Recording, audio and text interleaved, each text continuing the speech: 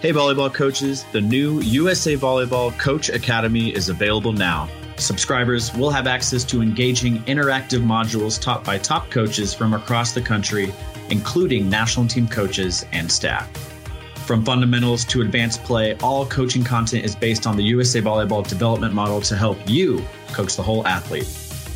USA Volleyball members will have free access to the bronze tier. When you're ready to level up, you can subscribe to the silver or gold tiers. Live online sessions are only available in the gold tier. Watch out for more information on USA Volleyball social media and the USA Volleyball website.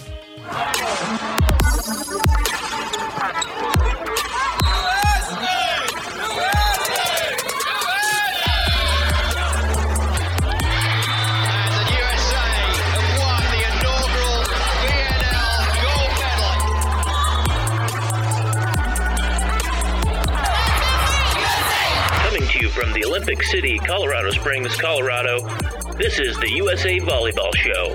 And here are your hosts, Clarence Hughes and Stephen Munson. La la la la la la la. I'm just kidding. It's finally technically December. I mean, not now at the time of this recording, but we are now in December. Wow. What a blow by year. Stephen, one of number 52. How are we in December? How? Happy holiday. Happy holidays to you as well. Speaking of, how was your Thanksgiving? It was good. It was really laid back. I literally just relaxed in my apartment, cooked a bunch of untraditional Thanksgiving food, and call it a day. Yeah, that's about it. And what food? I made some Korean ribs the first time. Really good, by the way. Still have some leftovers. I'm going to go get some right after we record this. Some crab stuffed mushrooms, mac and cheese, which is technically traditional. Yeah. And I'm blanking out. Oh, yeah, some fried chicken. That was it. It sounds like you're going to be cooking for us on our road trip coming up, which we'll be talking about on this episode a little bit. But that food sounds great. It was. I've been eating it for the past week and a half too. It's been great. But nice. Yeah, I had a pretty good Thanksgiving as well. My wife and I traveled back to Dallas to see my family. We were out there for about a week, and got to see family, got to see a bunch of friends, went to a Dallas Stars game, which ended up being kind of an insane game. Turns out they played the Blackhawks. Ooh, yeah, that's Chicago. always a good game. Yeah. Turns out, so they were down 4-1 in the third period, and turns out it was the biggest NHL comeback in history.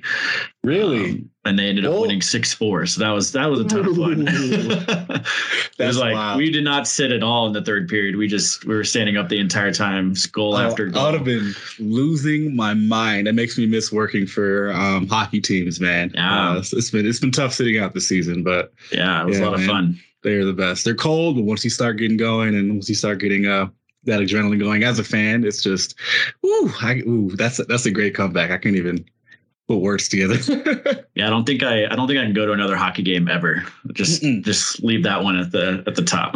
Well, that was like me. I just went to my first Nuggets game actually a little bit ago before the Thanksgiving break, and a good friend of mine, we used to work for the Kings back in LA before I moved out here, and we just stayed in really close contact, and she was in town. One of her clients gave her tickets, and Stephen, these were courtside tickets with all access to the Lexus Club at Ball Arena. My gosh. So literally everything was free. All the food you can eat. We were right by the players' tunnel. So I high-fived with the Joker and Jamal Murray as they walked through. Some people ignored my handshakes, but it's okay. You got a basketball game to play. But like, I am spoiled. I will never. You run into our friend Chris Marlowe?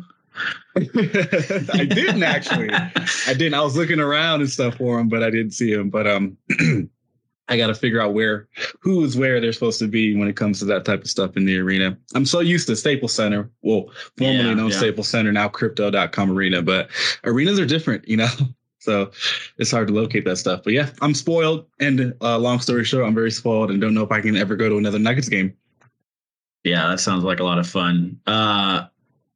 speaking of fun, you've been traveling a little bit. We missed you on episode 51. Oh, dude, that was I'm sorry. I don't like podcasting without you. I think I figured that out.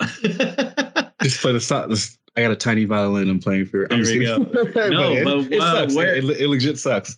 Yeah. Where in the world have you been? Where have you been? So we had a really quick turnaround trip to your hometown, Dallas, Texas, actually.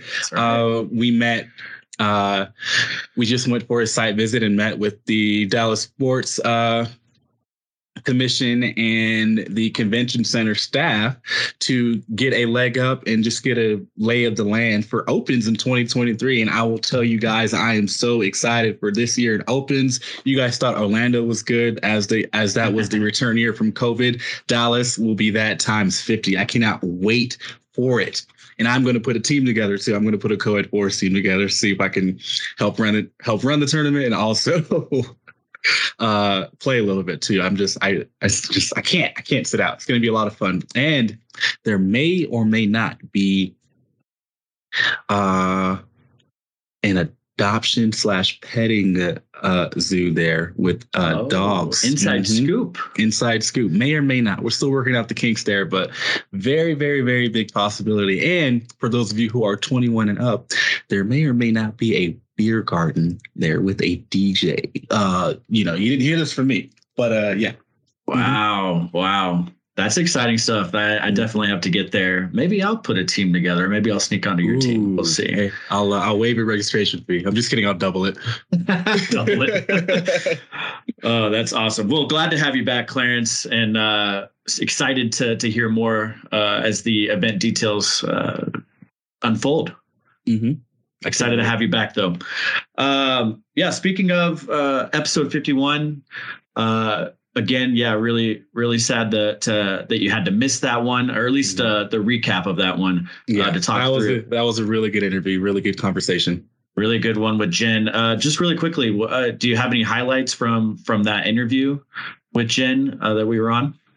Again, I'm sure. You guys already touched on like basically a lot of that with the episode that I missed. But again, I love how she reiterated on just a community within a community. Yeah. And, it's really hard to understand if you haven't been at these events, if you haven't experienced, the type of camaraderie and personalities and just the type of individuals that our USA Volleyball officials are, and they are there for each other. And it's really hard to understand that even from my perspective of helping run these events, and even on the coaching side, it is a different lens. It's a different point of view from that official side, and they are there for each other and have each other's back through thick and thin, and the best times there. Yeah, it was an awesome conversation with Jen. And if you haven't already listened to it, go back and listen to episode 51. Great part is you don't have to listen to them in order either. You can finish off episode 52 here and then go back and listen to episode 51. It's officials week on the podcast. Oh, yeah. And we talked to Jen K. Vandermeer, a USA Volleyball official, in episode 51. And we have another great guest, another great USA Volleyball official on this episode. But before we get to that, let's check in with news with Hughes. All right. This is a pretty big announcement, pretty important announcement too. There might or may not be a promo video following this too, by the way. But a pretty big announcement here. The USA Volleyball show is hitting the road. That's right. We'll be packing up and driving all the way to Omaha ahead of the 2022 AVCA convention. That is the American Volleyball Coaches Association convention, and the NCAA Women's Volleyball National Championship game. That is right. Be sure to stay tuned in for some exclusive behind the scenes features, shots, takes at the AVCA and NCAA tournament. If you're traveling there, stop by the USA Volleyball booth. We will be there. We will have a very, very big and active presence there. And say hi if you see us. Stephen might give you $5. He might give you $20. We'll see. Curtis might give you a high five and some video screen time. You never know. I will run away. I'm just kidding. I'm not going to do that. But we'd love to chat with you guys. Definitely, if you're there, say hi to us in person. This is a really, really, really big opportunity for us. And us being able to represent the podcast and USA Volleyball show. We are so excited. Whew. Up next, we said it in the last episode, but it's such a big news. We need to say it again. USA Volleyball signed Beach Nation as its official beach volleyball education partner. And it will be with Beach Nation to develop education content for the USA Volleyball Coach Academy. Beach Nation is one of the country's premier beach volleyball training organizations dedicated to creating and maximizing educational opportunities for beach volleyball players and coaches. USAV member coaches get free access to Coaches Academy Bronze tier and discounts on the upgraded silver and gold tiers. Big congratulations to Sarah Hughes. No, we're not related, unfortunately. Big congratulations to Sarah Hughes and Kelly Chang for winning gold at the Torquay Challenge in Australia. This is their first international gold medal since reuniting this team with their pairing. The NCAA Women's Volleyball National Championship brackets are out. Who you got? Who are you rooting for? Stephen, who you got? Oh, we're getting to this right now. Okay. We can. I just want to hear who you got. No. We can circle back to it if you want. We can. No, who you got? I love it. It's not who you think. It's not who you think as a Texas native. I'm going with Nebraska. Wow. I think Nebraska in Omaha, in front of the home crowd. You got to get the Huskers. I heard from the city of Dallas, you got to get that tattoo removed because they are very disappointed in you for not choosing Texas. But mine's a toss up. I'd like to see Wisconsin repeat, Wisconsin, as T-Pain would say. But yeah, Wisconsin. Or like I'm also on the same page with you with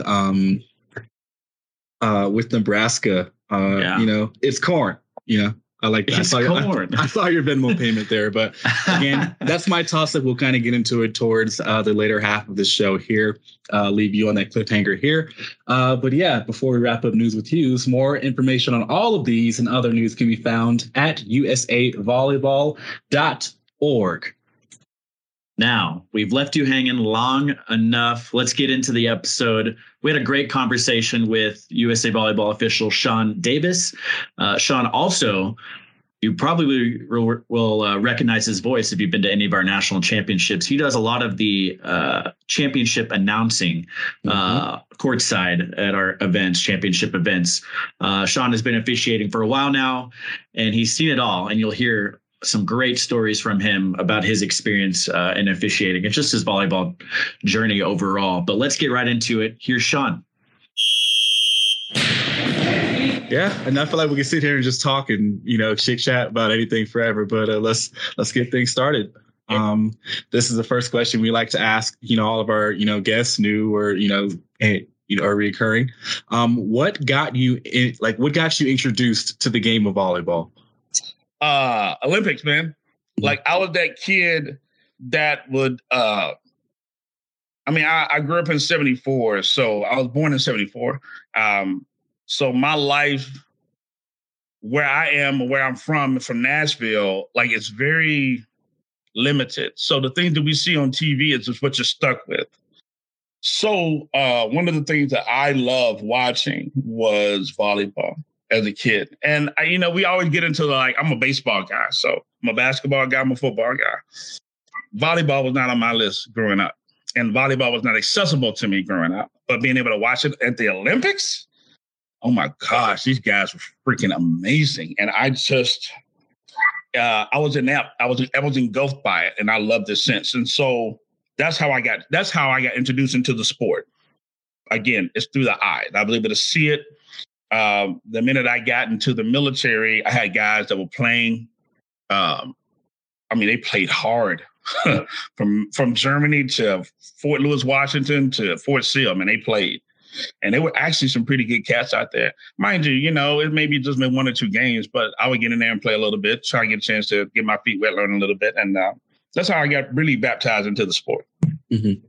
I think that's one of the more interesting answers we've kind of heard on here. Got a lot of people who are introduced because, their older sister was at a club practice and, they're waiting around for their parents and, they got a volleyball and started to get touches on it. And, you bring up a very interesting, reality to it where, volleyball wasn't accessible to where, you were growing up in your hometown, your city.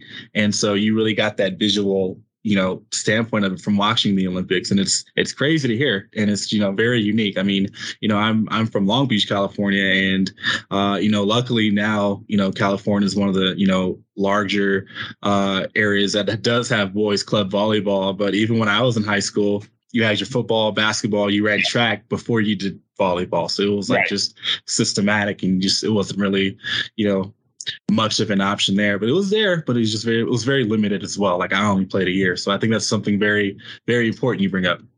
And it's important to me now more, Clarence, since like being the assigner for actually a D2 conference, just the men's assigner. And man, my heart is in men's volleyball right now. Like I kept trying to fight it. And then it's like, it just kept falling in my lap, man. I'm like, all right, man, let's just go with this thing. And I'm more in love with men's volleyball than I think I have ever been in my life. Because all we see is the women's. Let's be clear. Like when we're growing up, and I know the men's played on the Olympics, and I've watched maybe one or two, but they didn't show the men's. Mm-hmm. Let's just be real. They didn't show the men's at the 82 Olympics. So the 82 and 80. What's the 82, 86? Am I right? Think my time. 80, 84. 84, 84, yeah. 80, 84, 80, 84, 88. So let's go like that. So 80, like we didn't get that. Like I didn't get that in the 80s. Like I was 6 or 7 years old watching this because I love sports. But no, man, they showing the women's, man, all the time. So now I'm older. Now they're showing more, which I'm like, that's what we need. More is more. And we need all we need, especially with how fast the sport is growing. But well, I don't want to step on any toes or step on another question that may be popping up, but I got you. Oh, you're not. I mean, I feel like that's just kind of turned into, what's needed at the grassroots level with all volleyball, starting here with USA Volleyball, all these other organizations and entities that are coming up. This is a big conversation. How do we continue to grow the boys volleyball game? How do we support the boys? How do we keep it moving forward and growing the way we want it to grow? It's just an everlasting challenge that, shouldn't be there, but it's there. It's just part of it's just a growing pain. That's part of the sport of volleyball, unfortunately. You got these men's programs losing, got these men's programs, these universities losing men's programs, and you got new men's programs starting up again. It's just trying to find that rhythm and trying to grow the game. Yeah. I'm all about that life, bro. I am. Ugh. Yeah, I think that's just so. That speaks to how important it is to get volleyball on TV, where it's accessible for young kids to watch, both boys and girls. And I know it's happening a lot with NCAA showing a lot more of the women's game, more than ever. It used to just be the semis and the finals got on the big NCAA or in ESPN networks, but now they're showing a lot of the regular season, which is great. Mm-hmm. So hoping that continues and we get more of the men's side, the boys side of the game as well. Which did happen this year. Yeah. Yeah, which was really, like you said, Robert, like we were like, yeah. Did you know? I think the ESPN note was close to like 500K watched that game. Yeah, I believe so. That's nice, man. Mm-hmm. And I love that part. But yeah. And it does so much for the sport. Like you said, being able to watch the Olympics, otherwise you would have never known about volleyball or been interested in volleyball. And I think that happens with a lot of sports too, with Olympics. I know just off the top of my head, curling had a huge effect when the U.S. men's team won curling, and then curling clubs popped up all over the U.S. Everywhere. So hoping that trend continues and we get more volleyball on TV. That I just think that's just going to help the game grassroots it up. Just so you know, there are four of us that are three other ones besides me. We do have a curling team. Really? Yeah, all of us are officials. Now, we never curled before, but at least we have a team. Okay. There you go.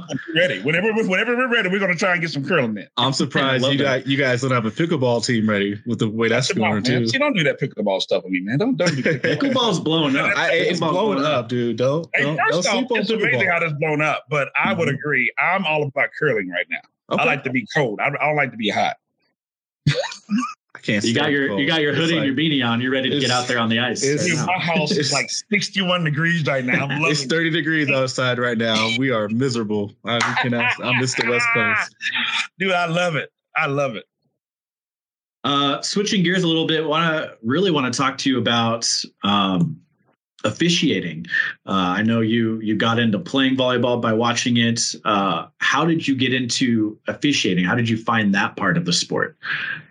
Okay, so this part of my life is where everything spins upon. Like this situation, this question, and I pondered it a lot. And I was like, I got to stay out of shoot it to you straight. I was a softball official working softball at the time. The lady that I was working for, her name is Elaine Mitchell. Let me just tell you, my first 7 to 8 years in the volleyball, in the officiating side, like she was the GOAT, straight up.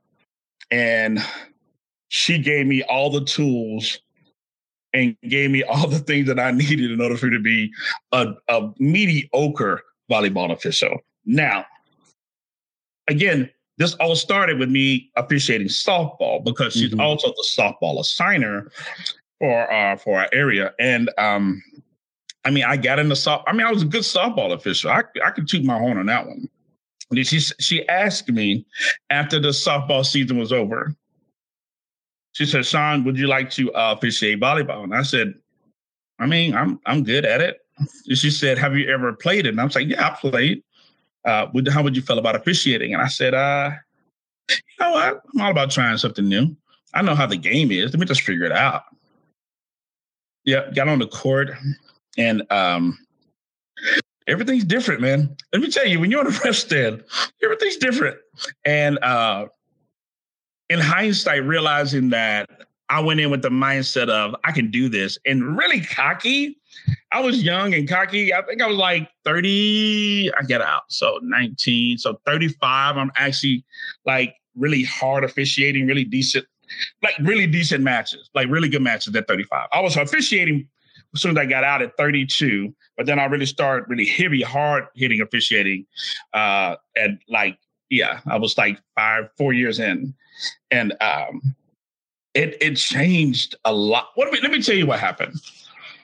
It goes back to another question. It's going to cattle, but I got the answer for that question too. I literally went to a match.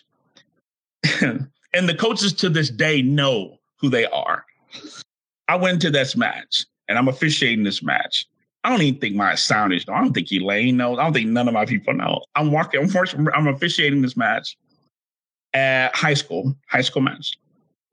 And a coach who I adore now didn't at that time.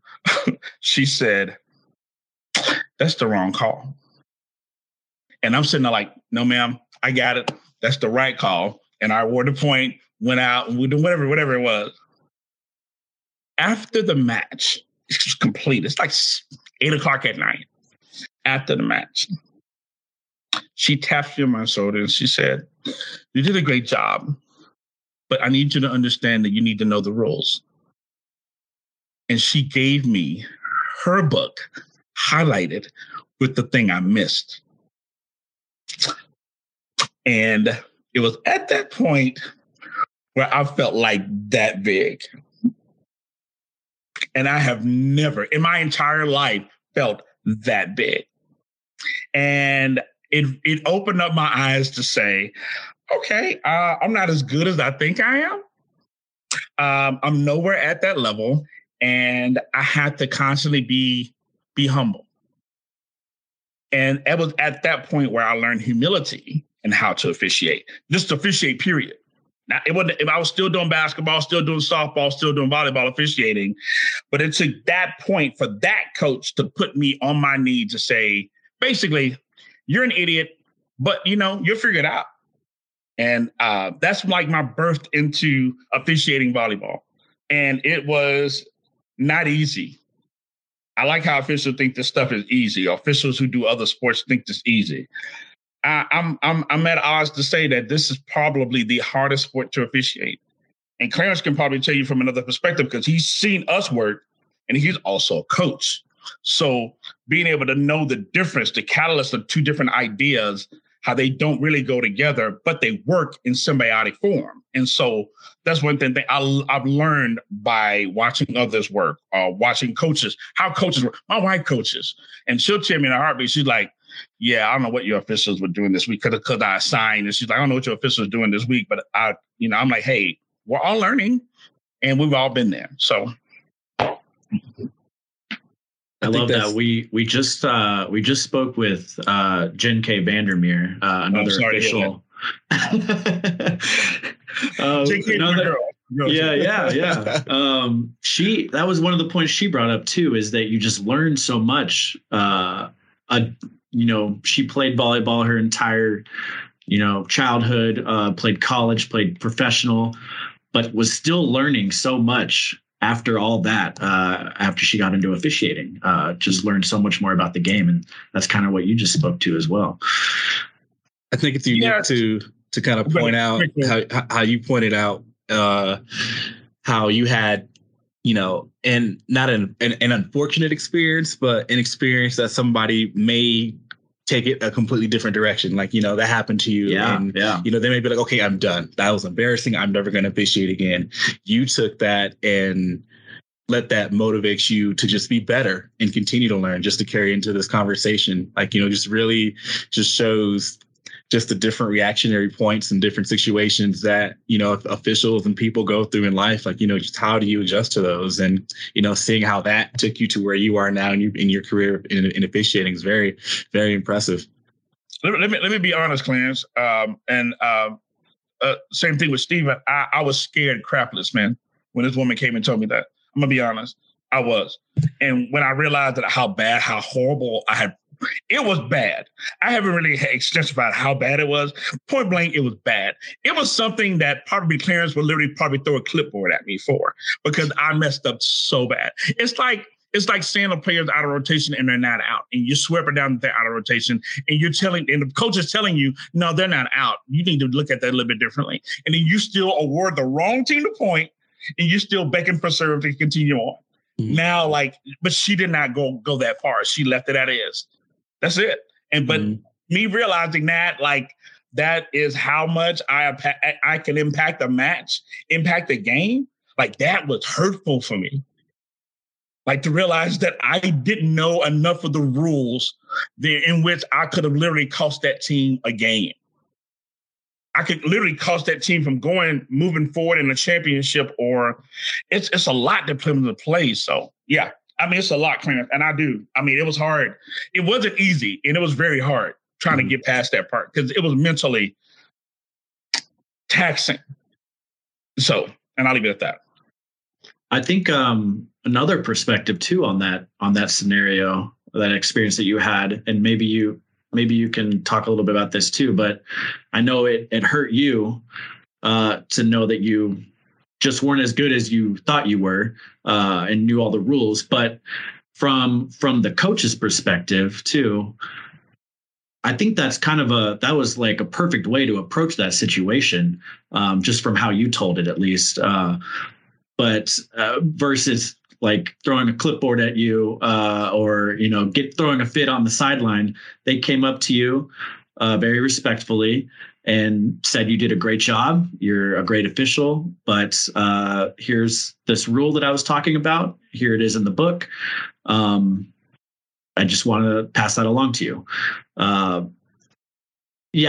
What was that? Did you like that approach from coach to official? I know there's so many horror stories out there from both sides, just, how these things kind of go. But I guess, can you just talk a little bit about that? I love the way that she approached it. Yeah. Now that is a 90 percentile. The person that's 10% of what we're going to get. A coach is going to act that particular way. It just is. The 50% to me is when a coach asks a question, you give them an answer and they're still okay. That's 50-50. Mm-hmm. That happens constantly. The issue with the 50-50 is the fact that the other side of the 50 is asking the question that the 50 should know, which is the official. if the 50 is asking the question, the actual coach, the 50 as the official has to assess what that person's asking and be able to apply it to whatever just took place so they can remember, you got to have some form of sensitive recall as an official. Coaches too. Coaches, first off, I've always said this, coaches have better recall than officials do constantly. And I say this with the apprehension of knowing that as an official, we have so much to worry about, as in a coach has just their team. We have 6 and 6. I got extra players. I got 3 kids that are doing their line judging. I'm sorry. I got 3 kids at the table who are flipping the score, who are libero tracking, and who are scorekeeping. And then you have 2 line judges that are on the court. So that's a total of 1, 2, 3, 4, 5. Five players who are officiating this match with you. And I'm talking about it's just a regular match in Colorado, whatever it is, and it's a club match, and that's what you got. There is no R2 that's just like you. It's just coaches and other players. We have to, as officials, be in control of those 5 players plus the 6 that are on the court. And goodness gracious, if they do subs, you got to remember those and the ones that left off, because sometimes things get misplaced, and then we have to come down off the ref stand and go fix it. So with that situation, I love, and she knows who she is, because I have told the world about this woman. We have been someplace. I I had her at, I want to say it was Indy, and she was in Indy working at, I think it was the MEQ event, and she was there. And I told one of my officials, I think I may have even told the head ref or even the head tournament director about how much this woman had impacted my life and how she did it. And so it's nonstop for me with her. It's nonstop for me when I talk about Bill. Bill is one of the guys that took me under his wing and taught me how to officiate the sport the correct way. When you have those 3 people, I talked about it earlier. When you have those 2 people, all you need is just one person to believe in you.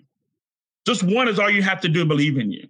The rest of it has to do with yourself. Are you good enough to work on your own? Jen Kay is like a great perspective of this, how she came from, she's a lineage volleyball family. Like, goodness gracious, the Vandermeers are a huge volleyball family. And she'll tell you up and down, like, how she's like, well, I really wanted to play, but I really wanted to officiate too. And I'm like, well, how did you figure out the balance? And I don't know what her answer was for that question. If you didn't ask her that question, that's a good follow-up question to ask her. How she's able to balance between these 2 entities, because she really wants to play. Trust me, I know. We work events, and she's like, yep. I'll say, hey, we're going to go get some dinner. Like, nope, we're going to go play. No, I'm not doing that. Nope, I'm not doing that. She mentioned, we're going to do this. We're going to do this. Shawn, you got to come out. I'm like, nope, I'm good. I'm going to the room and relax, because my brain is tired. Because we have had to deal with a multiplicity of players and coaches who've been yelling at us and screaming at us, or parents who have been like, you know what, you guys suck, but you know what, you guys are really good. Thank you for doing this. Like, you don't know what you're going to get with these parents nowadays. And so that situation, to me, I would love to see more of that. It's just not going to be. And we'll talk about, I know we've got another thing that's popping up, another segment about it, but this is like the stuff I want to pull my hair on. But yeah. All right. Well, we're definitely getting there too. We don't want to. I think we're probably going to touch a little bit more on this than anticipated, which is good. We need to have these conversations and such too. But before we get there, what's like a funny thing that's happened to you all, either on the stand as an R1 or helping out as an R2, or something very memorable, in a good way, something funny, something that memorable. Oh man. So I battled with this story, and I was just like, I got to tell you about it. I was in Minneapolis, and I think I had just, the previous year, I just got my junior national, and I'm in Indy. And for those that don't know, like, you get a chance to go, like when you're a regional, if they're short officials, you get a chance to work at these big events to get a feel for it before you go. So the year before that, I got a feel for it, got my national. So this is 2 years from that situation. I'm back in Minneapolis. and I ate something wrong that day, and this is going to be so bad, and I'm probably going to get like shunned upon. And so the photographer was like sitting underneath my rest stand, and I crop dusted him. It wasn't like a real smooth crop dust. It was just a real big crop dust. And I did not know he was there. So this situation took place, and the guy tugged on my pants. And I said, "Bro, you been there the whole time?" He said, "Yes." I said, "I am so sorry." And the guy was like, "Did you have to do it to me, bro?" I said, "Dude, I am so sorry." And he said, "You know what, man? It ain't the first time. It won't be the last." That's exactly what he said. And I was just like, "Wait, so you had this done before?" I had to talk to him after the match to give some sentiment. And because I really felt bad for that. That is probably my funniest story as an official I've ever had. Man, we got to get that man some hazard pay. Yeah, and karma is something else, bro. And I'm up here crying because I could not stop laughing about it. And the minute I went back, and I went back and I had to go turn in my score sheet. You know how this works. I go back and turn in my score sheet. So the lady who was working that, I can't remember her name at the time, she said, "So I heard you had an experience." And I was like, No, he hasn't told anybody about this experience. Oh no, he told them. And I was like, that's on me. I will own that all day. And so that is my funny experience that I've ever had on a rest stand. I don't know if anybody else has said that story and have shared that intimate detail, but you just got it out of me. Wow, that's wasn't what I was expecting with this question.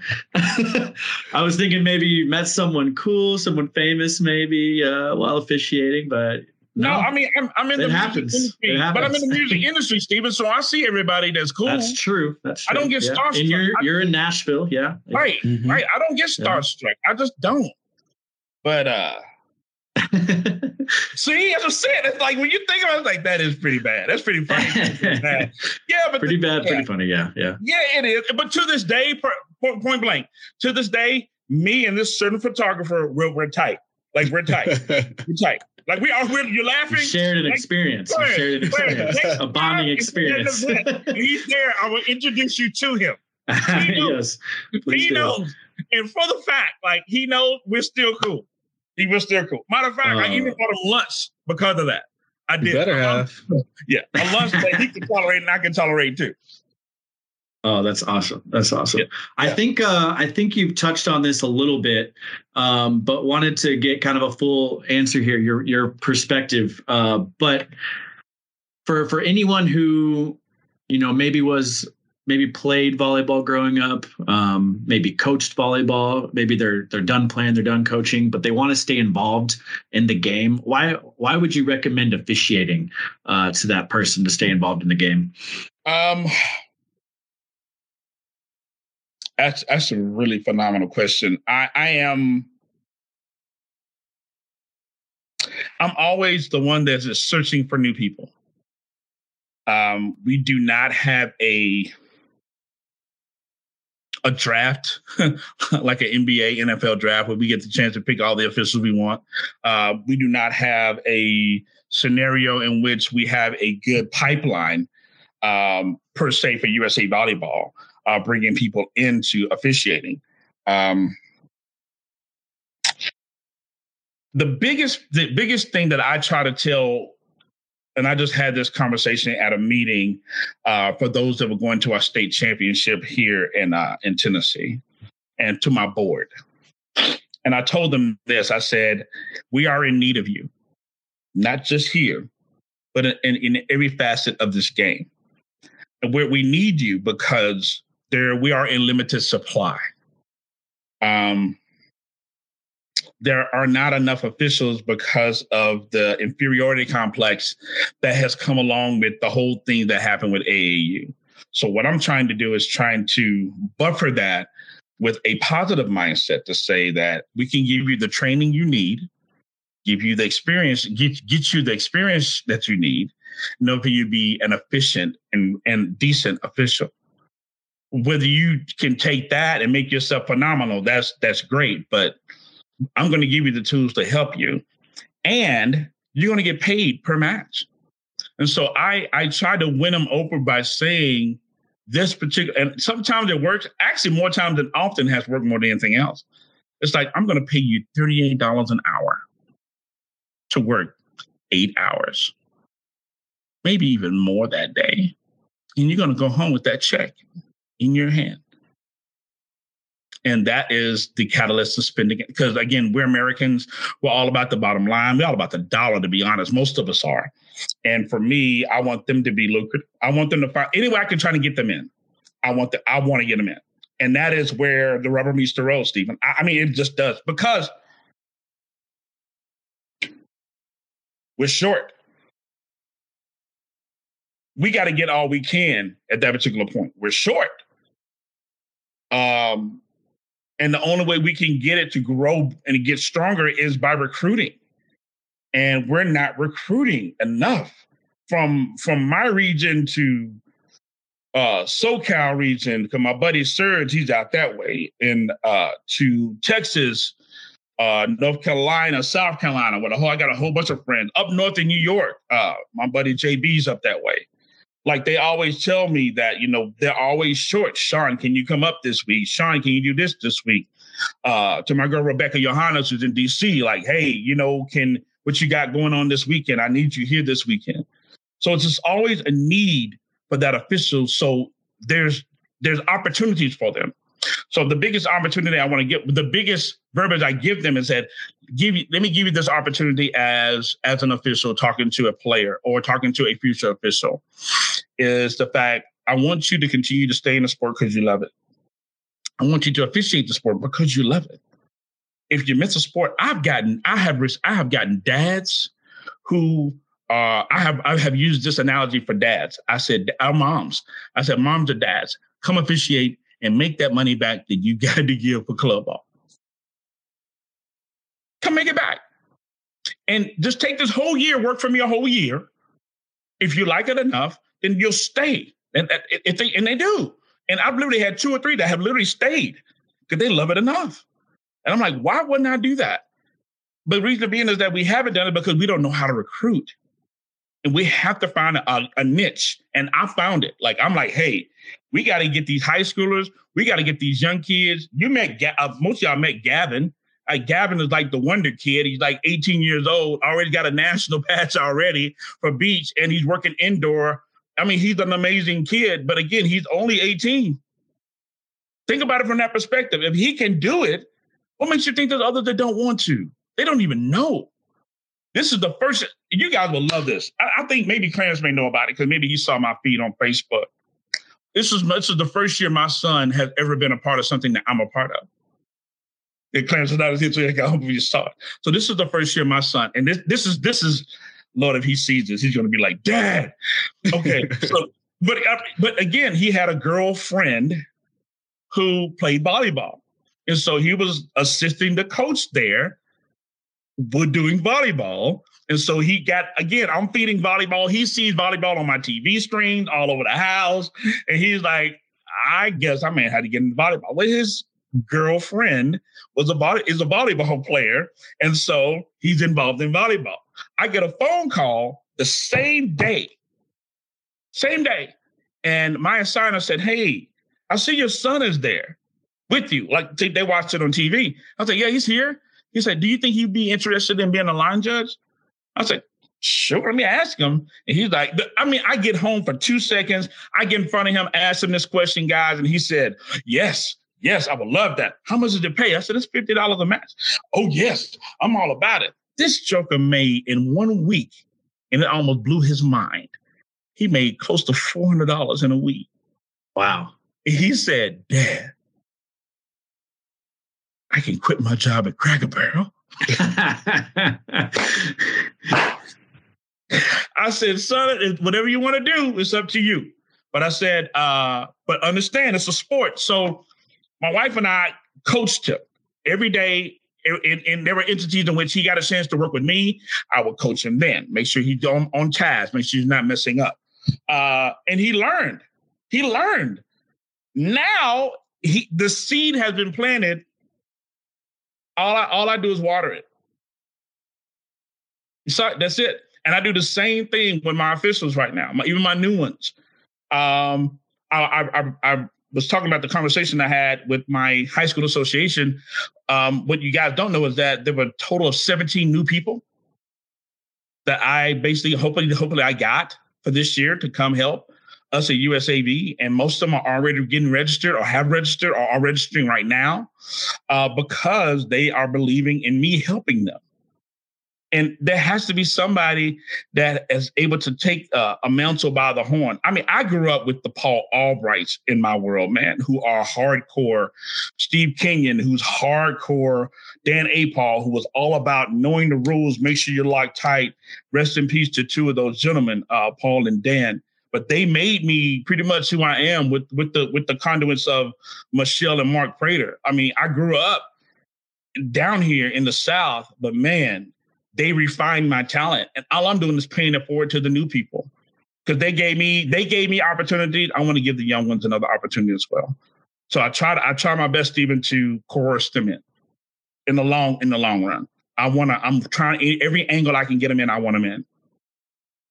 You know, that's a question we also asked Jen, and you two described it very differently, but you're talking about the same approach as to how you guys are there.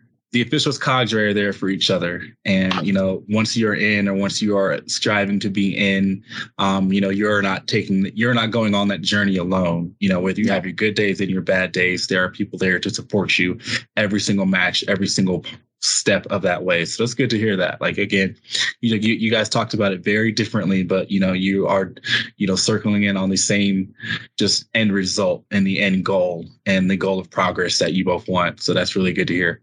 Well, guys, it's just us. I mean, at the end of the day, I don't see none of y'all inside the ref room. Well, Clarence is different. I don't see a lot of people like, you know, in our ref room besides refs. So if we're not helping one another, then what are we doing? And yeah, I've only been able to drop stuff off. It's you know, just very quickly. Like, you guys are in there. It's like, it's just, you know, you guys are, I think, Stephen, you mentioned it too. You guys are a community within a community, you know? Yeah. Like, it's just. Yeah. That's a perfect way to say that. We are a community within the community. And we evolve a lot better like that. Because if we get diluted, things get a little bit.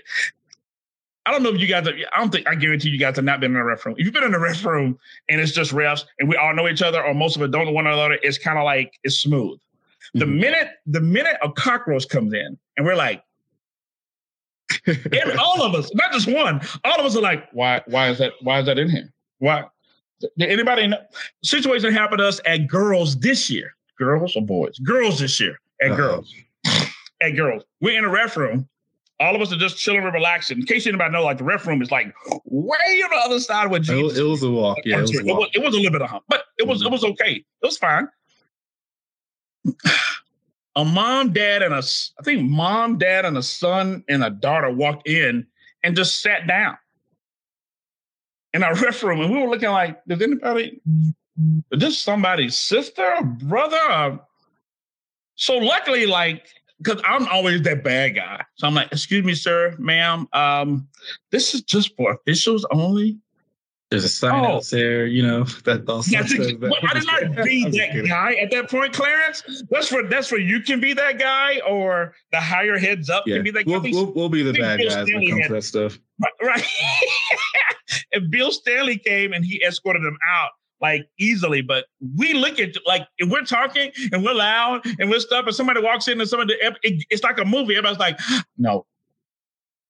The lunchroom gets quiet. Yeah, it does. It does. No, sorry, this may be taboo. It's that eyes wide shut moment where everything stops. Everybody's like, they're not supposed to be here. And that's exactly what it is. But, you know, that's life right now as an official. We are our own community, and we do take care of ourselves as much as possible. Yeah, I wanted to. You mentioned, you can make good money as an official, and a lot of kids don't know that. They get jobs at their fast food restaurants in town or whatever, but you can stay in the game and stay in the gym and ref games and stay close to volleyball.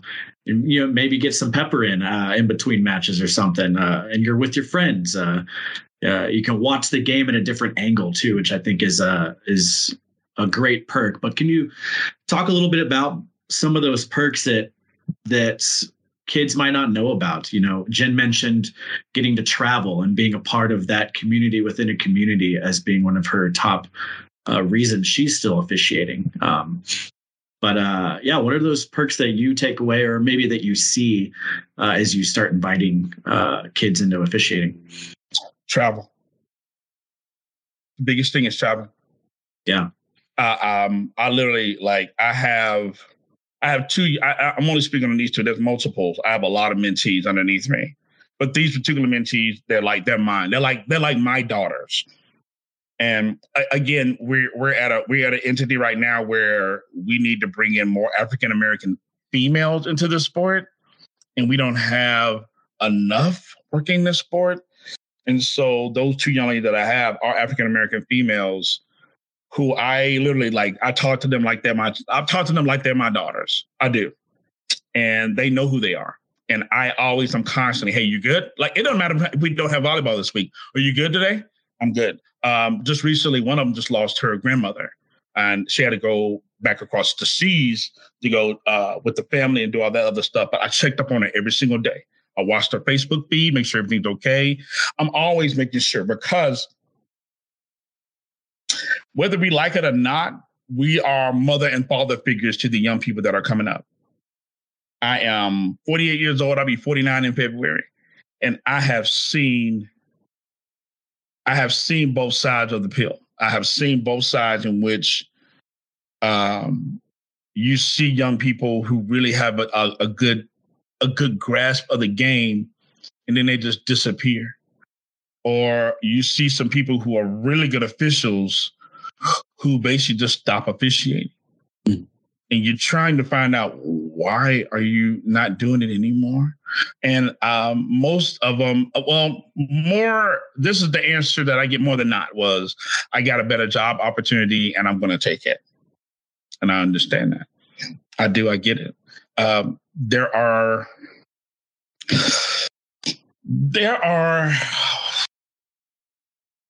at least 15 to 25% of officials who only officiate.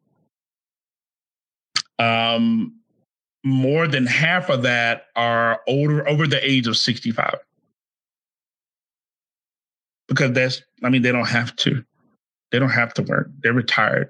They got a job doing something else. I don't know, being a Walmart cashier. I don't know what it is they want to do, but they enjoy that part of it, because younger people, it's just an expectation of younger people are going to come and help the sport grow.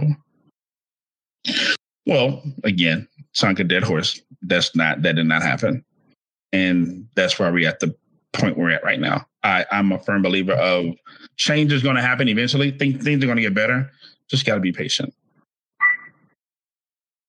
Yeah, I think that's volleyball, the sport of volleyball, USA Volleyball, just couldn't thank you enough for helping in your region, helping grow the game. And I think, all of our listeners here can take that away from this episode, if nothing else, is just look for ways to keep kids in the game. Right. And, whether that's playing, whether that's coaching, whether that's officiating, whatever it is, just keep them in the game, because that will only help this sport grow overall. I tell coaches all the time, you get paid better money being over here. So I always tell them, I was like, you should definitely come to the dark side. It's better. Love that. It's better. It just seems to me. Yeah. Right, sorry, dude. I'm a huge Star Wars fan. Everybody on this call, we're big Star Wars fans. Laura Fawcett is also. And Andor. Everybody go with Andor. Yeah, I'm all caught up. I haven't started it, so don't even say anything. New call. I'll hang up right now. Do not spoil the thing. I have not started it. I won't. But you gotta watch it. It's the Laura best and Laura and I talk about it all the time. Yeah. See, I'm with Curtis. He's gonna watch it on his holiday break. I'm doing the same thing.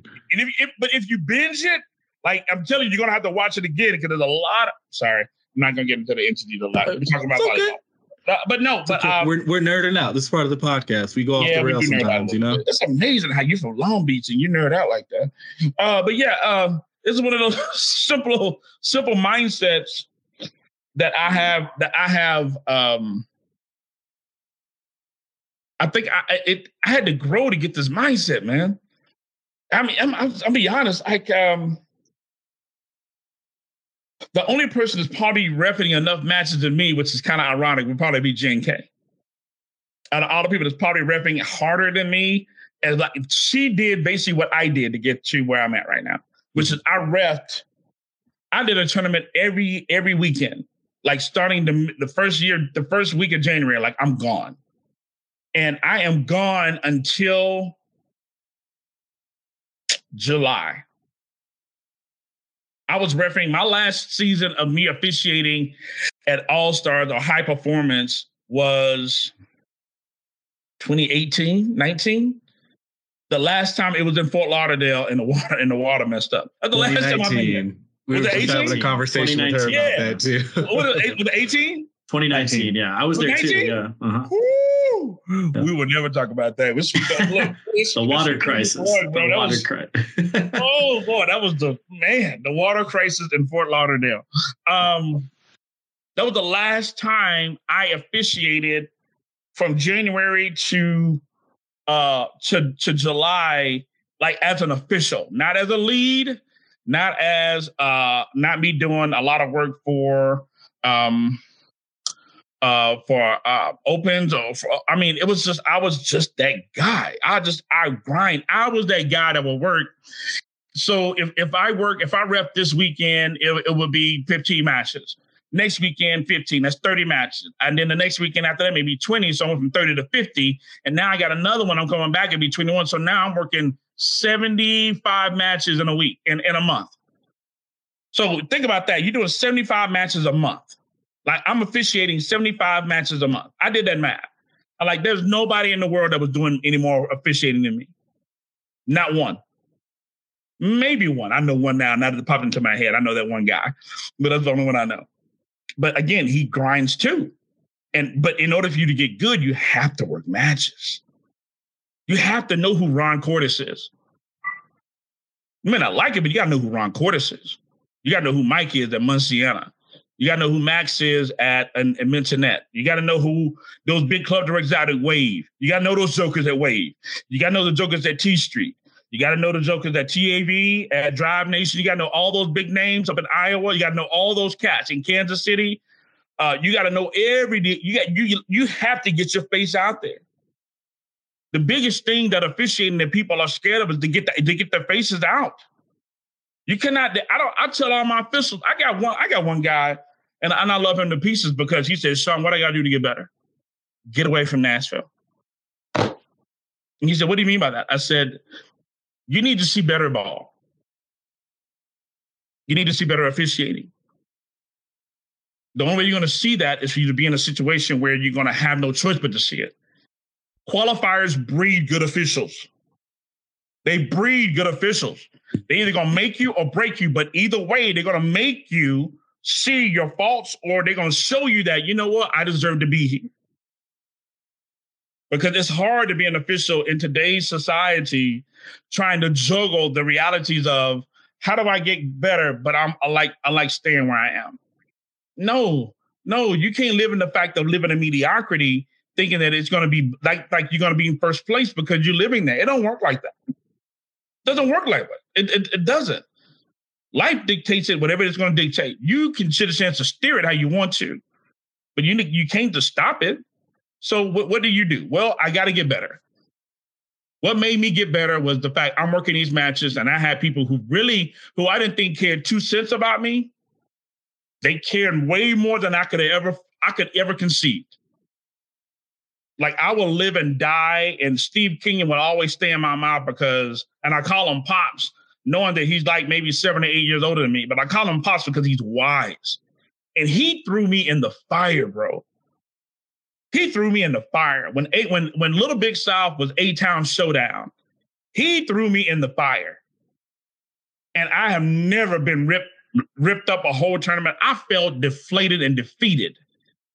Like my first or second year at A-Town Showdown. Because I really felt like I was not that good. I needed to get better.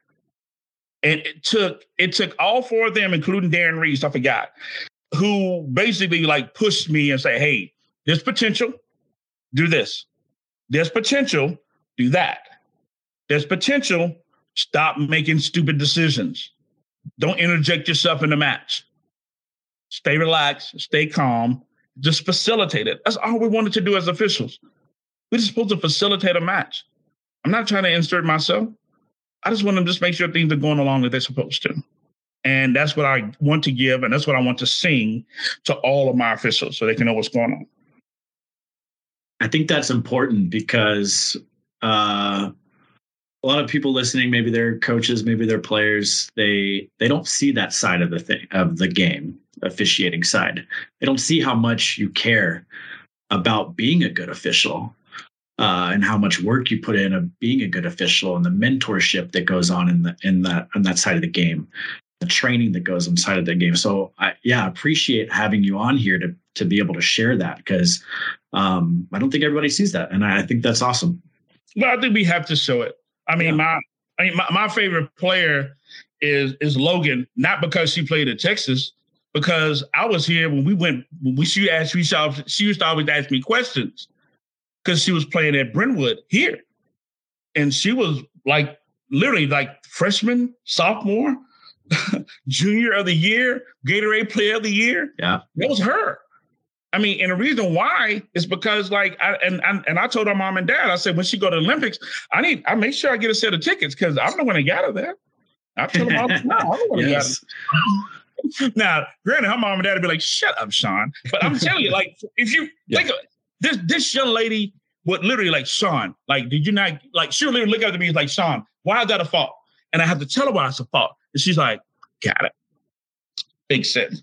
So not only is she growing in that mindset, now whatever I gave her, she can take that with her. Now she's been a captain in Texas for 2 years.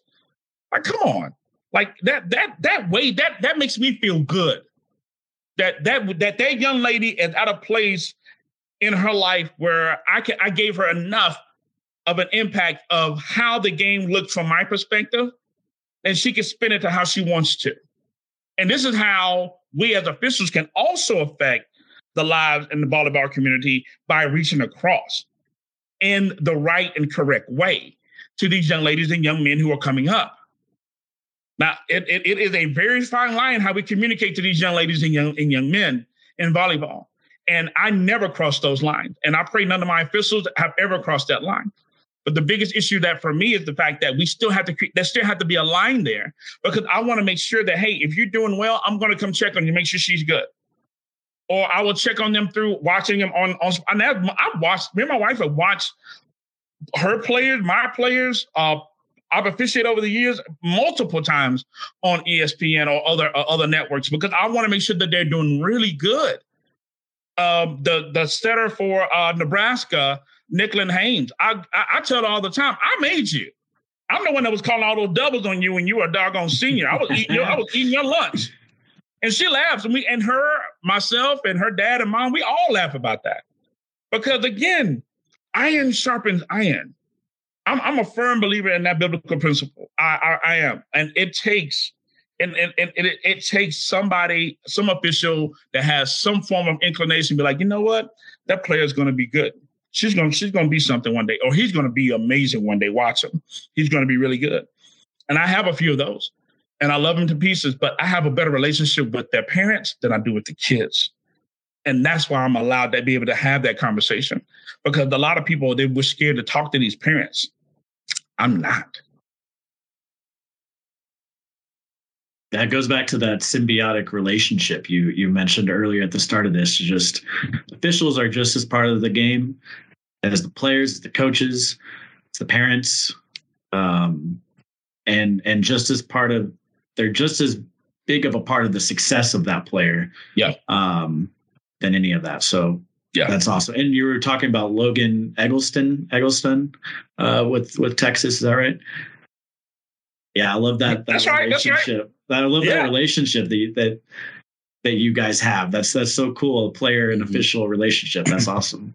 But I had the same thing with her sister. She's now at Cincinnati. I had the same thing. She's not the only one. I had the same one with Nicklin. I had the same one with, it's those little bitty few young ladies who are, they ask questions and I give them answers. Their moms and dads will come after me and ask questions. They want to know, what can my daughter do to get better as a setter? What can my daughter do to be better as an outside? Did you know that my daughter's been looked up by so-and-so and so-and-so? I'm like, yeah, I know who they are. Yeah, I know your daughter's been looked at. I got that already. You already know? Yeah, I know, because I know these coaches. That's another thing. Officials are scared of coaches. No, we're not. We're not afraid. We're not afraid. We officials draw a line there when there shouldn't be a line. Would you guys agree? I don't think agree. There's a line that it shouldn't be there. It should be like, hey, I'm Shawn. Hey, I'm your coach. Cool. All right, cool. Let's make sure we get along. I think that's how. Go right back to your example at the start of this with the coach that walked up to you and was respectful towards you. But that's how you grow on both sides. And that's how we get better. And that's how we just improve the game overall. So I think, you're right. There shouldn't be a line there that you should feel comfortable on both sides to approach each other. Volleyball is a game. We're all in this together. We're all in this together. Yeah. And there's variances between coaches and officials too. Officials and players, coaches and players, coaches and coaches. And you got to minimize those. Just know how to talk to people. And, it's hard. It's harder than you think sometimes. That's where a lot of those, the miscommunications come from and those misunderstandings that, result in a lot of unfortunate things, from a coach's perspective, from an officiating standpoint too. Just a different angle of the game you're looking at. But we all have the same goal at the end of the day. It's something we should all remember. Yeah. Really quick, before we're getting to the time here, this has been an awesome conversation, Shawn. Thank you so much for digging into this with us. Anytime, anything for you guys. This is a lot of fun. And I look forward to our conversations at events now, and I want to dig into Star Wars a little bit with you when we get on the ground together. Let's go. I'm all nerded out. Ready. I just got an idea for Opens. We might have a theme day, like it's like a Decades Day, like a Crazy Sock Day, or a Star Wars Day. For we might throw a Star Wars Day in there. How about that? I'm with that. I'm all about that. Make it happen, Clarence. Make it happen. Make it happen, Clarence. Have a real good marriage. Oh God, here we go. Oh my gosh. Because besides officiating, you also play another role at a lot of our events with USA Volleyball. You do some announcing and arena announcing for the championships, and wanted to kind of ask you about that. How did you get involved with announcing? How did that start? All right. So I have to give all praise to Ken. Ken is the dude. Ken Corum. Ken Corum is the dude who got me all into. He's the one that actually told me, "Hey, Shawn, you got potential, man, because I know you can sing." And I was like, "Yeah, I've dabbled in that before. I've done that before." He's like, "Can you really?" I was like, "Yeah, I can announce. It's not. To be honest, it's not hard. It's not hard to announce." Now, at All-Stars, it was hard because we were all together. The stack was weird and how things were going, but that's something that, that's above my pay grade too. All I do is just come and we'll work and figure it all out. But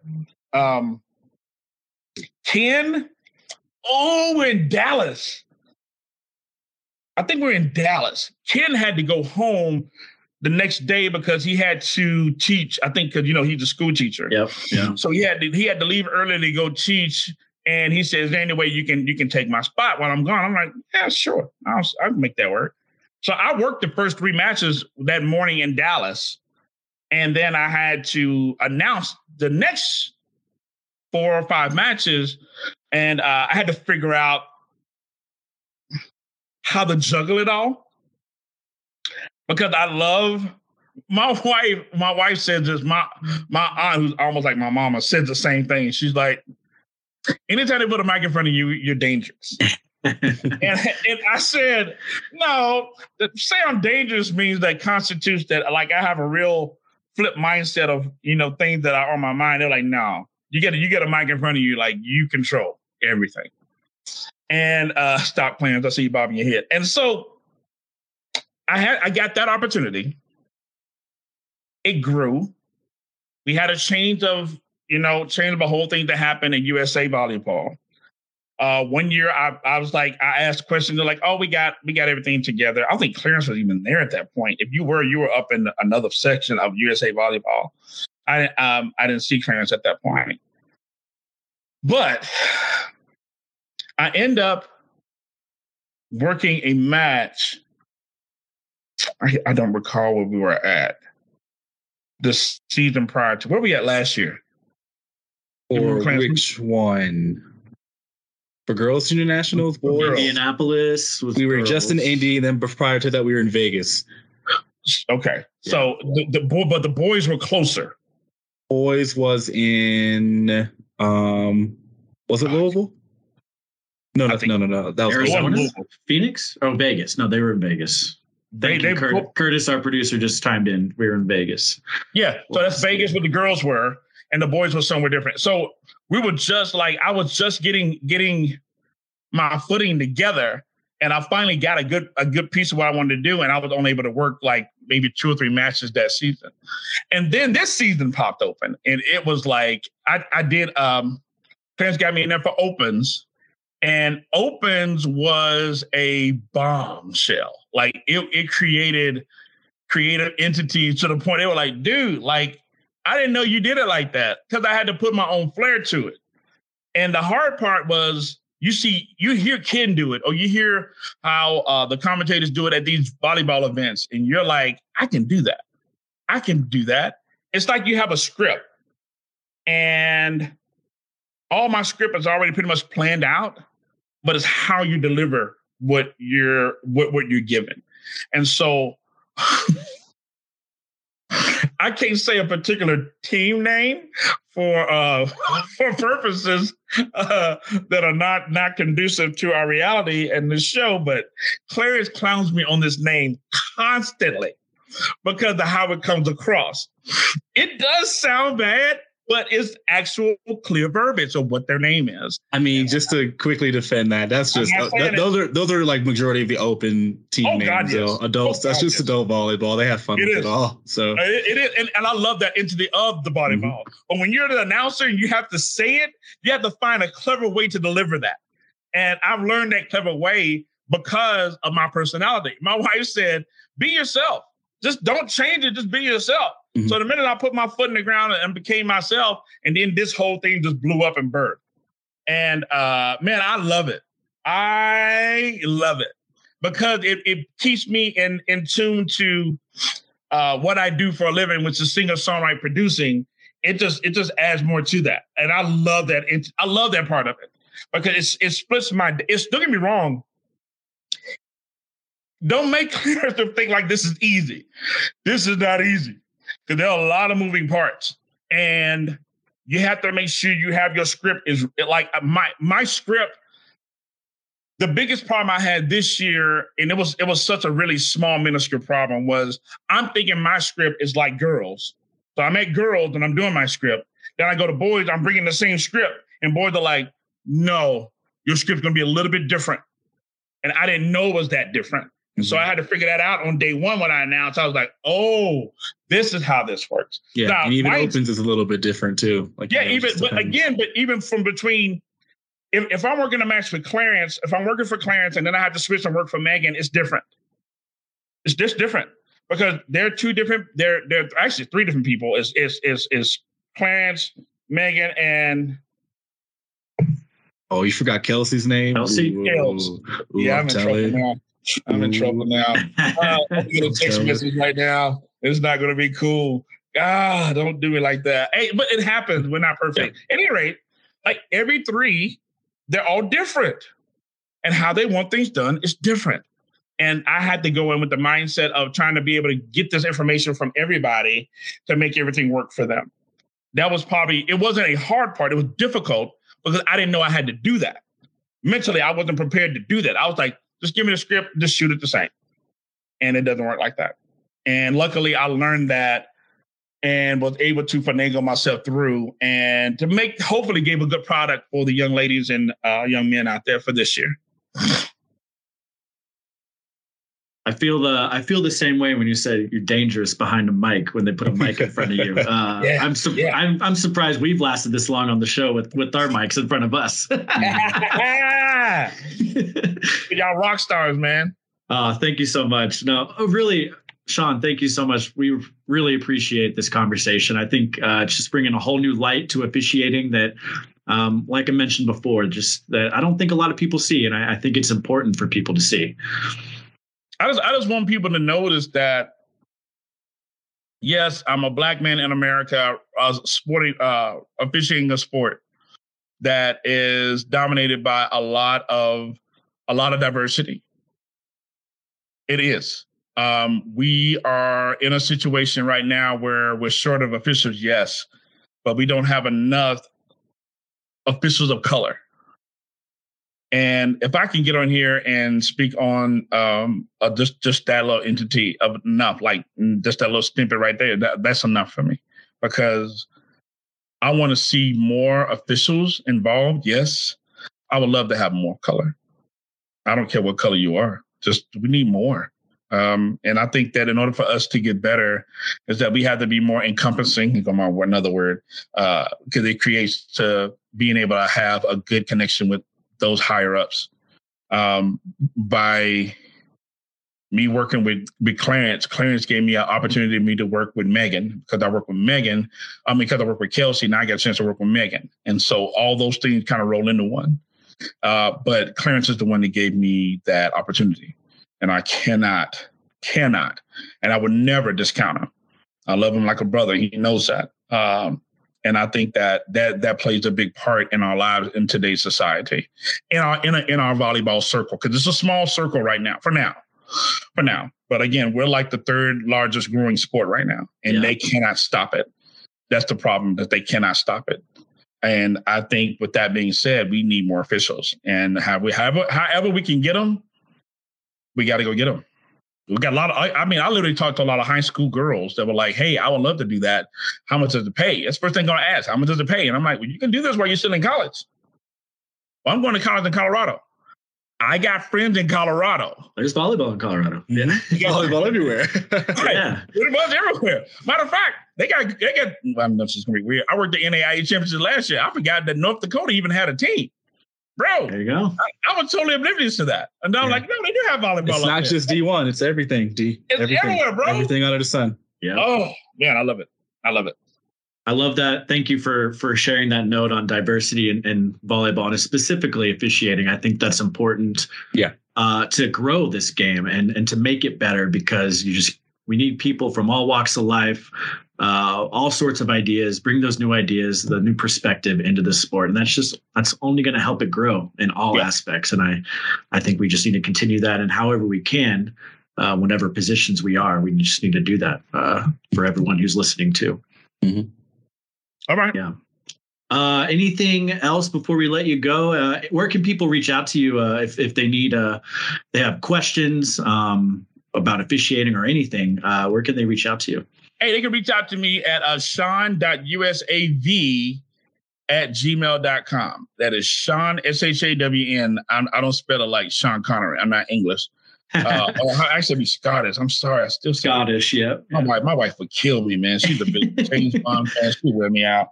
Shawn, SHAWN.usav@gmail.com. Reach me. That's about the best way. I ain't giving them my phone number because people crazy. But other than that, I'm good. If they really need me, contact Clarence. Clarence got all my info. There you go. Because I know Clarence is highly vetted, and he can vet people quicker than I can. Some of these folk I do not know, and I have to make sure they're going through the right people. Wouldn't say all that, but just saying, no, you got more clout than I got, bro. I don't have that clout like that. All I'm doing is living in the one day at a time. Taking it one event at a time. That's it. Yeah, that's it. Hey, I'm grateful for this podcast. I'm grateful for you guys for allowing me to be a part. I'm just grateful for you all, man. I'm just sorry. I mean, this is something that's been needed. We need this. We need more of this, to be honest. Yeah. Because we don't have the discussions. Like, I would like to have this after like the tournament. Oh, so yeah. we can sit down, we can dissect it from our perspective. I like to sit down like this, after the men's championship. Let's chat it up. Let's chat it up and see, what did you think about this particular scenario? And we're all talking on it. Like there isn't a huge volleyball platform where we can discuss stuff like that. And I think this is where it can start. This is where it can begin. So I love that. Yeah, don't be surprised if you see us walk into the officiating room then. I'm taking this as an invite. I don't want to get kicked out of the official room now. They're going to give you that look like, what? You're allowing your breath stay. You're going to put that on me now. Don't put that on me. Have all these officials giving me the doggone I have proof right here. I have proof. I'll show it to them. I'll show this clip. I got See, Clarence is different. He come in with a different kind of swag. And he's a little bit different. So I got to make sure. We just come in with gifts. We just always have stuff. That's there you go. Okay. Yeah, that's the type of swag. I got to bring some gifts. He brings gifts and food. So everybody's like, oh, he good. Clarence is good. Come on, Clarence. I'll take some of that event swag, steal that from the room, and then bring it. Oh, yes, take it from the VIP room. Good, Stephen. Awesome. Shawn, thank you so much again. This has been great, and definitely looking forward to connecting at an event here soon as well. Hey, you know what? Let's do that. Please send me a link to this thing so my wife can listen to it. For sure. If I don't, she'll be like, why come you didn't even... So it's going to happen already because she's been texting and calling me already. But yeah, shoot that to me so I can make sure that I can keep my wife happy, please. Will do. Yeah, we don't want to put that on you. Don't put that on me, man. It's just, that's awesome. That's awesome. Yeah. All right. Well, thank you, and I'm sure we'll stay in touch, and we'll talk soon. Much love, guys. Yep. Peace and blessings. Wow, I feel like we could just talk to Shawn forever about all things. Literally anything. And yeah, not even about volleyball. We just talked about anything. I'm glad I've definitely talked to Shawn at events and in passing too at events, but never really sat down for like a good conversation with him. Never had that opportunity. So glad that we had that for this episode. Such an awesome guest, incredible guest for this episode for Officials Week on the USA Volleyball Show podcast. Just love. I think the highlight for me was just that story he told, one of the first stories he told about how he just felt so confident being a ref, so confident in volleyball that he knew everything there was about volleyball, and made a call that got a coach upset and was disagreeing with. And the coach just afterwards came and had a very civil conversation with him and showed him the rule and the rule book even. And that kind of humbled him a little bit. And I think kind of set him on his path of, I don't know everything, but I want to know everything. I want to try to know everything and just be a better official for this game. Yeah. Mm-hmm. And it's like, it's funny you mentioned that too. Like, I've had the privilege of meeting him from, opens this past year and at girls too. And, again, he can talk about anything too. Very confident when he's doing his thing on the official stand, and just a great person too. So, I mean, it's really good that was the reaction out of that experience there. And it wasn't just, oh, I'm done, or, oh, I'm not going to listen to you, and I know what I'm doing, and I'm not going to, receive what you're saying. Because I've even been on an end where I've gotten a few high school rules mixed in with club rules when it comes to certain things. I know a big one with how you can utilize liberos in games are very different than club than it is in high school. And I was approached in a very disrespectful manner from an opposing coach, not even an official, but that's a whole nother story for another day. Yeah. But again, it takes a lot of, like he said, humbling to just really take that step back and reanalyze things too there. And I'll even, be honest and say I really appreciated him, talking about our events team and, being really thankful for the opportunity that he's had in addition to officiating to just go ahead and call these matches, for opens, for girls and for boys. And it's just an experience. And he gets some, really good, receptive, just acknowledgement from, fans and from us on a staffing level. So, big thank you there, to you, Shawn, for being available and, putting yourself out there like that. But yeah, it's good to see. It was really, you really see the need for officials and how, great that, conversations like these are to have when it comes to wanting to, address the official shortage that we have and bring more officials into the game and introduce them to the community within the community that they both talked about their own different ways, for the betterment of our officials in general. Yeah, and I think speaking on that point, just when he was talking about the symbiotic nature of officials in volleyball and how that kind of goes hand in hand with coaches, with players, with club directors, all of that, and how we can all just love the game of volleyball and help grow the game of volleyball. And officials are a huge part of that. If we don't have officials, then we won't have as many courts at nationals, because we can't staff those courts. Yep. Won't have as many tournaments around the country because we can't send officials to those tournaments. So, and that just leads to less opportunities for kids to play volleyball. So, yeah, absolutely. I think everyone, yeah. Oh, sorry. Go ahead. No, I was just going to say, just agree with you when saying that's just within USA Volleyball realm of things too. There are so many other volleyball entities that, these same officials work within, with USA Volleyball, even AAU, just two competing organizations, and a lot of events overlap. So with that even being said, we also got to make sure we're taking care of our officials while they are under our umbrella working our events here too. For sure. Yeah. Loved hearing him talk about the benefits of officiating too. And it kind of hit on the same points as our last interview with Jen in episode 51.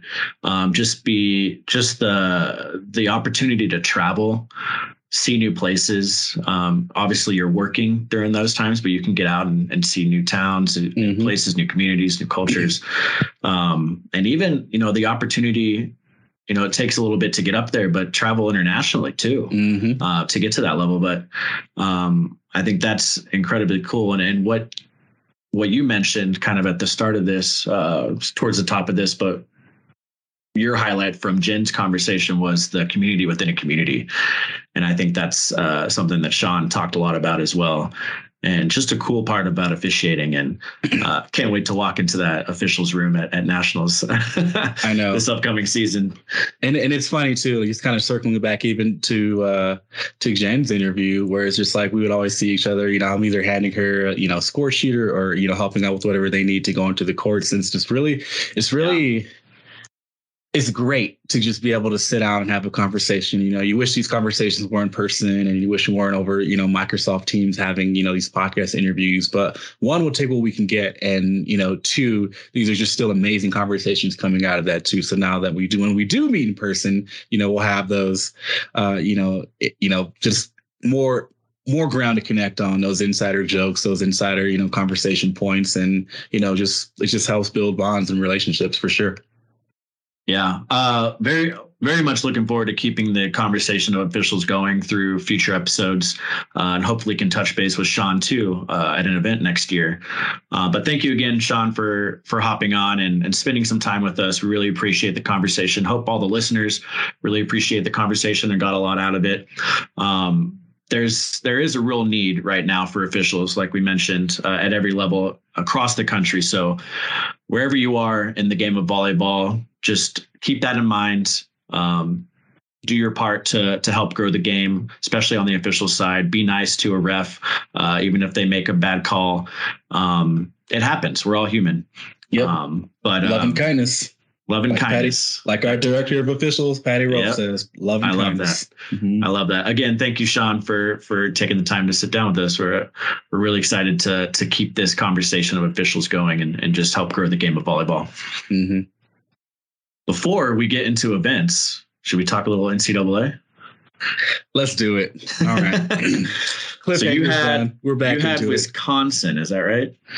I had Wisconsin. I'm a split right now because my bracket is technically not done yet. So right now, from what I've seen from watching Selection Sunday, we will have, my top two right now are Wisconsin and or Nebraska. But we got to talk through that. So I got to make that decision and finish my bracket for sure. But yeah, why Why the Cornhuskers for you?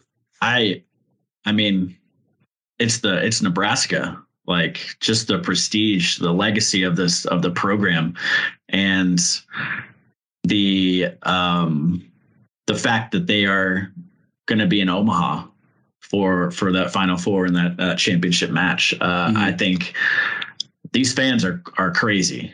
They show up. They show up to watch their Huskers, and I think that's going to play a huge factor for Nebraska throughout the whole tournament. Just that motivation to be able to play in front of their fans in Omaha in the Final Four, and then hopefully in the championship match. Yeah, I mean, I do like that choice, and that's kind of where and why I'm split there too. And in addition to that, we have a lot of a good portion of national team players and alumni from Nebraska. It's just it's just it'd be a Cinderella story to have that hometown team come out victorious in this tournament. So I think I'm leaning a little more heavily towards Nebraska, even though I would love to see Wisconsin repeat, because that also, if I'm not mistaken, has that been done yet?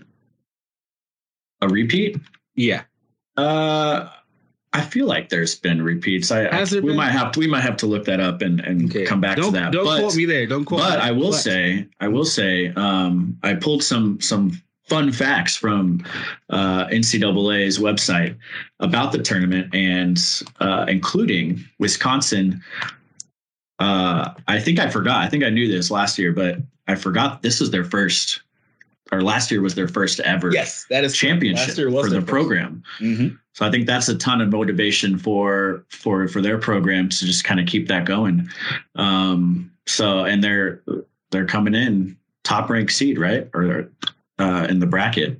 Yeah, they are the ones. And they're quadrant of the bracket. We just heard from Curtis, our producer, that Stanford, another favorite for this tournament, they went back to back in 2018 and 2019. So has been done before. But I'm not sure if the team that's won their first ever championship has gone back to back. So we'll see. A couple more fun facts, though. 4 teams in the bracket this year are making their first ever tournament appearance. That is Delaware State, Farley Dickinson, Quinnipiac, and Southeastern Louisiana. So huge congratulations to those programs. Definitely a phenomenal feat to make this tournament. It's such a hard bracket. I've found out, especially this year, that such a hard tournament to get into. A lot of teams were kind of left out, including my college, Texas State. But congratulations to those programs, and looking forward to watching them in this tournament. It's going to be a lot of fun. Yeah, and for reference, I wasn't laughing at your college, Steve. I was laughing at the way you presented that. That was pretty funny. They often make the tournament. They do.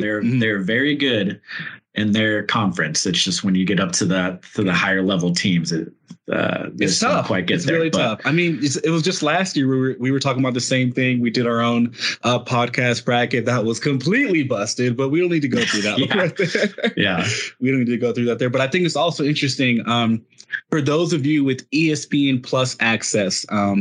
For those of you who have that subscription there, ESPN Plus will be offering a new channel called The Fifth Set, which is basically an all-day whip around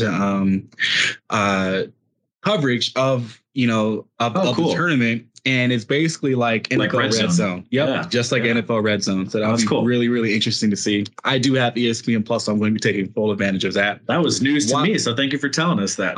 While I'm at Mountain Classic in Salt Lake City, doing it there, I'll be at the championship desk and also have the tournament pulled up on the whip around. So that'll be a lot of fun. Thank you for sharing that. I had no idea they were doing that. That's awesome. Definitely going to have to maybe touch base with my dad, see if I can get his ESPN Plus account. You got to get the Disney Plus bundle. That's the easiest thing. I do need to check on that. I think our phone provider offers that but I'll look into that. That's awesome that they're doing that. That's so cool. Just gives more exposure for volleyball on these teams, these programs. Right. Couple more fun facts. I have 2 more for you. The longest hiatus from the NCAA volleyball tournament belongs to Houston, and they're back in the tournament. Their last appearance was in 2000, which is awesome. And I know 2 years. Yeah, that's crazy. And I know former guest of ours, Rita Buck Crockett, is going to be watching Houston very closely, as she is an alumni from Houston.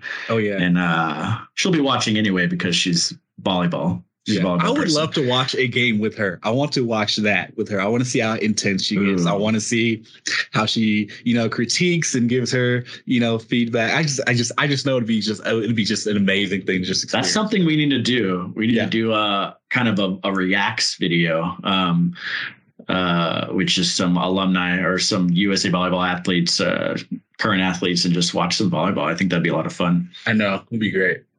And one more fact for you.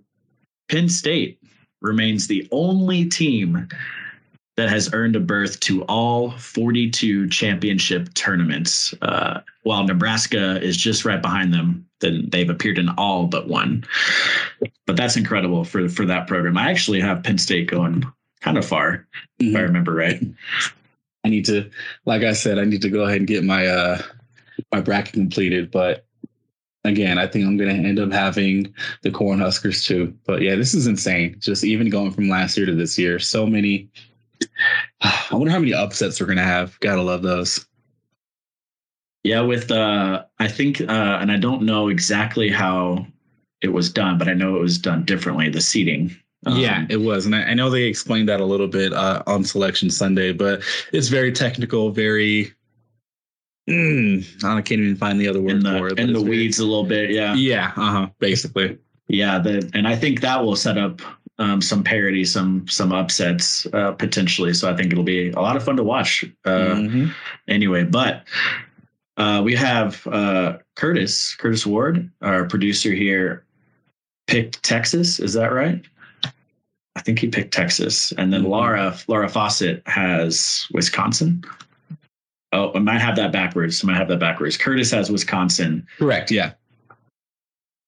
And I think Laura might have Texas. I believe so. I can actually check her bracket right now. I really want it. I usually pick Texas. I do. But I don't know. I just have a good feeling about Nebraska and Omaha. Yeah, I'm sticking to it.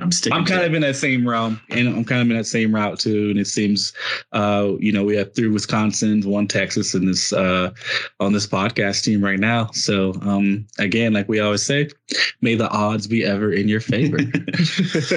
Awesome. Anything else on the tournament before we get to upcoming events? I'm excited. I can't wait. Got to do my bracket, and I'm excited to watch some volleyball. It's been amazing. Yeah. And we have confirmation that Laura Fawcett did pick Texas. So good luck to all of us here and everyone listening too on their brackets. What are you had the schedule up earlier. What's the schedule for this week? And I guess on for the tournament. So for this week, we are at December 1st through the 3rd is the first and second rounds. And then we go on to the regional quarterfinals on the 8th and the 10th. Then we have a regional semifinal on the 15th of December and the last dance national championship game on the 18th of December. And we will be in Omaha. I cannot wait. We will be there. I'm excited. I've never watched an NCAA championship or indoor, I guess, in person. I think it'll be a lot of fun. I've not. I'm honestly might cry. I might have a little tear in my eye. I'll be watching this. It's going to be insane. It's going to be a fun atmosphere, and we'll definitely have some content coming out of that to share with everybody. Absolutely. But until then, let's move on with the finale or the ending of this episode, the wrap up of this episode. Let's get into upcoming events. We have the Beach Pro Tour Elite 16 Torquay, November 28th. It's currently going on right now. Began November 28th and goes through December 3rd in Torquay, Australia. The Beach Pro Tour Futures Subic Bay, December 8th through the 11th in Subic Bay, Philippines. The 2022 Norseca Continental Final, December 8th through the 12th in Punta Cana, Dominican Republic. On to the junior side of things, we have the Mountain Classic Boys Junior National Qualifier December 2nd through the 4th in Salt Lake City, Utah. Again, Clarence Hughes will be on the ground for that one. And you can also get a chance to meet Olympian Ryan Millar. I will also be with Ryan Millar, helping him out with his autograph. So I'll be right there with him. Right there with him with your sheet of paper and a marker next to you. Absolutely, so you can sign autographs as well. Absolutely not. That's funny. Okay, moving on. The SSOVA December BRQ December 3rd through the 4th in St. Peters Beach, Florida. The USA Volleyball Beach Tour Hoosier Winter National Qualifier December 10th through the 11th in Fort Wayne, Indiana. Good luck to everyone competing in those events, and more details on all upcoming events can be found at usavolleyball.org. And again, a few more club reminders. Registration is now open for all of our hosted national qualifiers: Salt Lake City Showdown, Salt Lake City 18 Showdown, A6 Show Me Qualifier in Kansas City, Missouri, and I believe the Sunshine Classic Qualifier in Orlando, Florida. We are in the mix right now of accepting teams through registration. I know Sunshine Classic's got a ton of teams, and I already know that wait list is going it's going down right now. So, be patient with our event staff as we go through there. I'm literally on this call, and right after this call, going to be continuing to accepting teams into the Salt Lake City Showdown qualifiers. So again, registration is open. Get your teams in. If you have any questions, feel free to email our events team at events@usav.org. More information on dates, divisions, deadlines, and etc. can be found at usavolleyball.org. Good luck to all teams that are currently accepted, and good luck to all teams that are in the acceptance process. Remember, listeners, you can rate and review, share with friends, family, teammates. It really helps this podcast grow and reach new listeners. Thank you so much for your support.